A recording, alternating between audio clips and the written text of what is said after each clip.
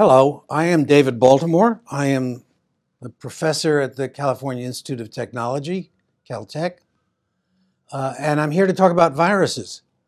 I've worked on viruses now for 50 plus years, and I find them fascinating. And I'll concentrate on HIV because it's the virus most people know. And of course, it's the scourge of the 20th and 21st century. So I call viruses a separate kingdom of the living world. They're not really a kingdom, but they're so different from any other organism that they should be considered very separate. They're extremely tiny.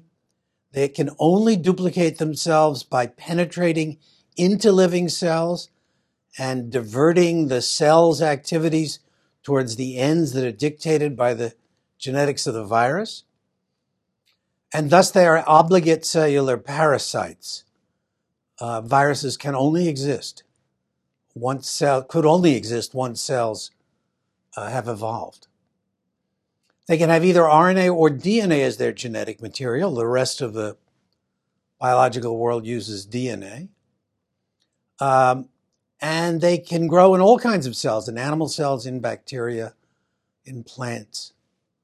And the fact that so many of them are RNA viruses suggests that they're left over from an RNA world, which was an intermediary in the evolution of the world we know today, which is based on both DNA and RNA. The central dogma of molecular biology hasn't changed since the 1950s, when it was first enunciated by Francis Crick, and that is that DNA can duplicate itself. It can be transcribed into RNA, and that RNA can in turn be a template for making protein, and protein is what makes life work. All of our cells are built out of proteins. All of the events of our lives are determined by proteins. In 1970, I was working on a virus and had the good fortune to make a discovery that changed the central dogma slightly.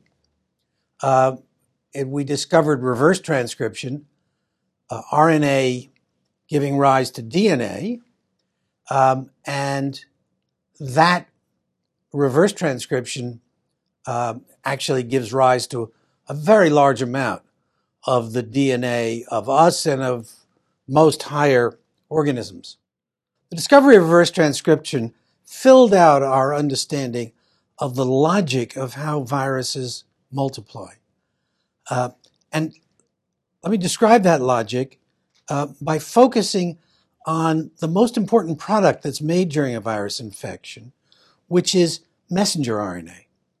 Messenger RNA encodes protein, and those proteins, now viral proteins, can take over a cell, can make more virus particles.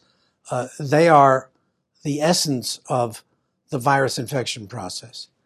And so the nucleic acid, the DNA or RNA of the virus, is holding the instructions for making those proteins. And the question is, how do those instructions get to making protein? And there are really 6 ways that can happen, depending on exactly how the instructions are transmitted. And those 6 ways distinguish one class of viruses from another class of viruses. So the most simple, straightforward one are the double-strand DNA viruses, class 1 viruses. Those simply make messenger RNA just like we make messenger RNA in our normal cells, because we carry double-strand DNA as our hereditary material. Then there are single-strand DNA viruses. They have to become double strands. Those are the class 2 viruses. And then they can make messenger RNA.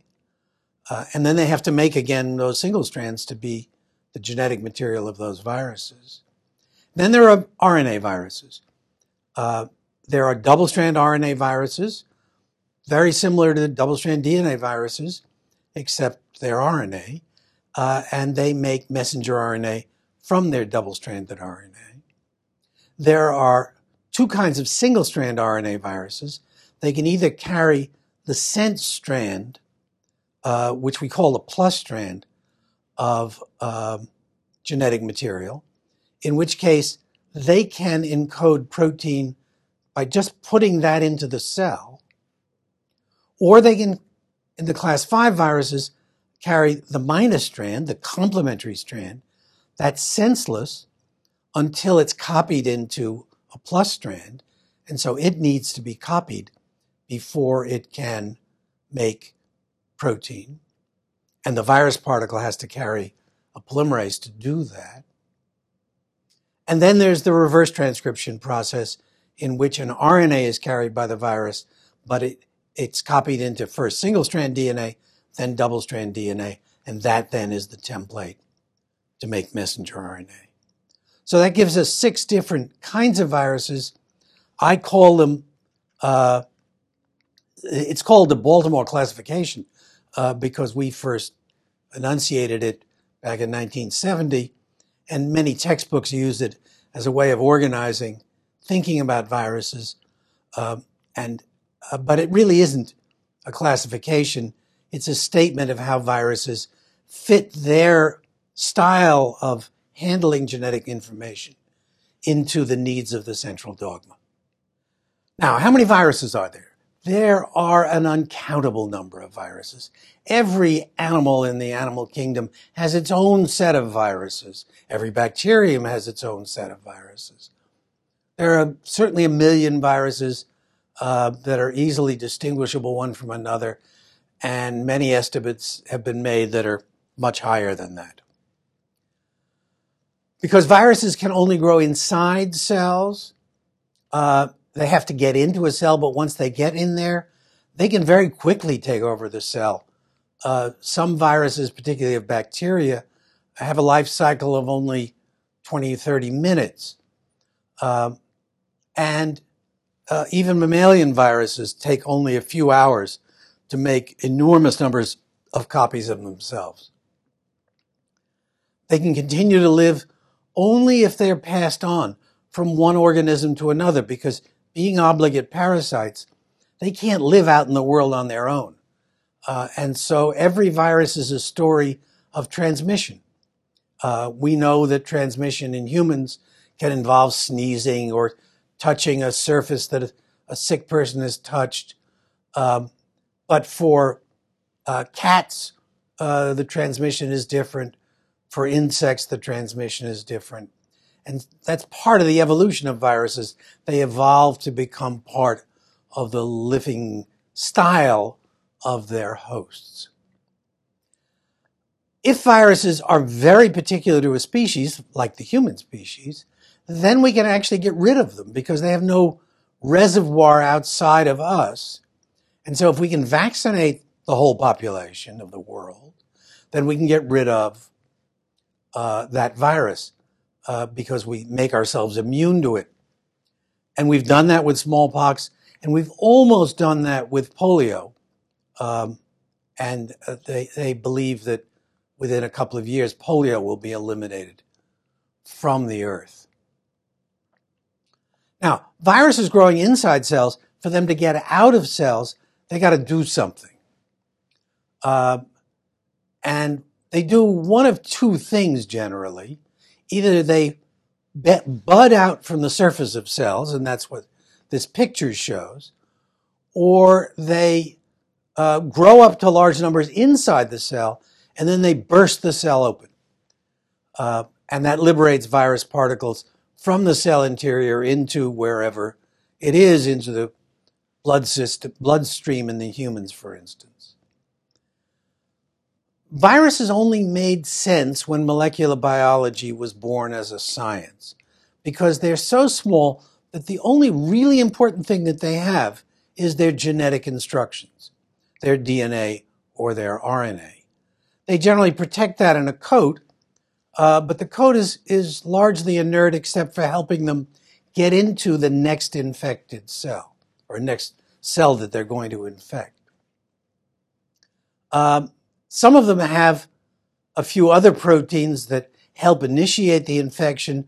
And then we're now learning about viruses that are very big and complicated, surprising. They're actually of the size of bacteria. But what distinguishes them is that they require to be inside a cell to multiply, whereas bacteria can multiply as free-living organisms. The way we detect viruses is by what's called a plaque assay. We have a lawn of susceptible cells. They could be mammalian cells, they could be bacterial cells. We put a few virus particles down. Those virus particles chew up the lawn from a center where they land, and they form a plaque. And if you count the number of plaques, you know how many viruses were there. And if you put down twice as many viruses, you get twice as many plaques. So it's a highly quantitative test. And bacterial genetics was done using those techniques. Here we can see tiny plaques made by a kind of bacterial virus, or huge plaques made by poliovirus plated on human cells. A distinction which I find very important among viruses is the distinction between equilibrium viruses and non-equilibrium viruses. Equilibrium viruses are viruses that have been for a very long time parasites of a particular species. And so they're highly adapted to that species, to the lifestyle of that species, to the cells of that species. And what happens is that they evolve to actually be less lethal because they don't want to kill off their host. If they killed off every member of the species, that virus would die itself. And so they cause enough disease to help their spread, but they don't, like causing sneezing or coughing, but they don't kill most people. The common cold virus is a very good example of an equilibrium virus in humans. Then there are non-equilibrium viruses. Non-equilibrium viruses are viruses that have jumped from one species to another. They're not yet adapted to that new host. They've only been with that new host for a while, even decades. And they can be extremely lethal because this is not a host they care about, and so they haven't evolved to be non-lethal in that host. They may, in fact, spread poorly, or they could spread very well. They may be very efficient, very inefficient. They're enormous variation.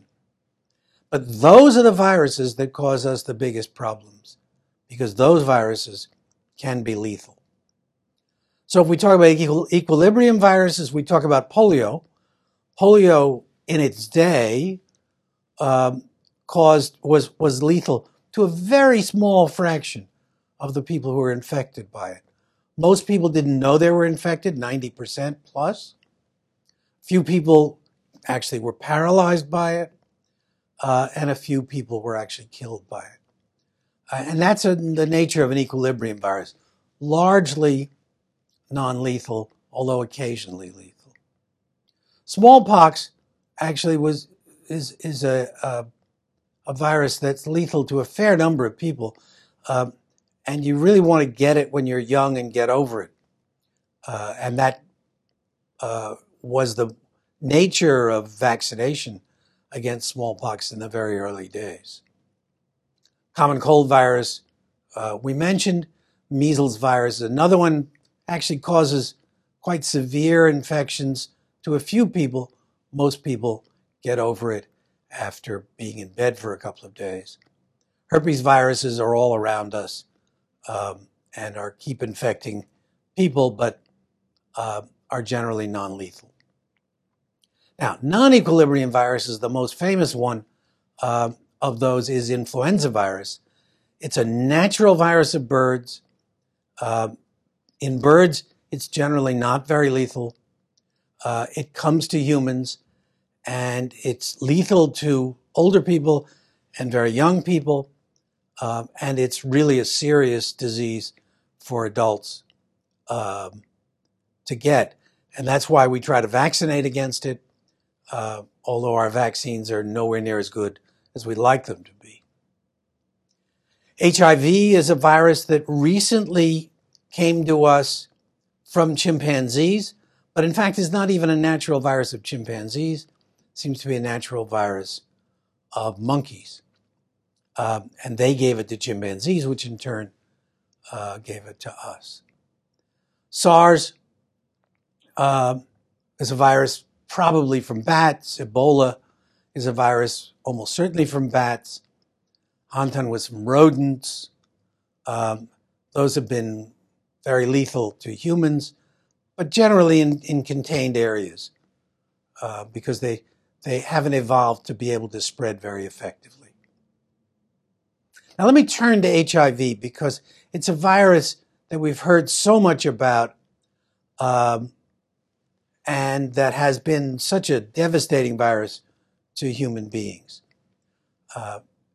In the last few decades, the spread of the human immunodeficiency virus throughout the world has been a constant source of fear and news. It came into our midst really in the early 1980s. Before that, it was in human beings, but it was in very limited populations, mainly in Africa. Somewhere around the 1980s, it started spreading, coincident with travel. It was taken on airplanes in people from its source in Africa into Europe, into the United States. Making sense of HIV depended on having discovered the reverse transcriptase. So our work in 1970 actually set the base for finding HIV because HIV uses a reverse transcriptase, and it was that enzyme that revealed the nature of that virus. So HIV is the classic non-equilibrium virus. It's, as I say, endemic in African monkeys. It got a foothold in the human populations maybe 90 years ago. For a long time, it was found only in villages in Africa. Then, as transportation became more and more commonly used to take people from one continent to another, it seeded other continents and became a worldwide epidemic. It grows in one of the key cell types of our immune system, and so it actually knocks out our immune systems, and that's why it's a lethal virus. We die of some infection, not of HIV infection. And with that, I finished with this discussion of viruses and of HIV.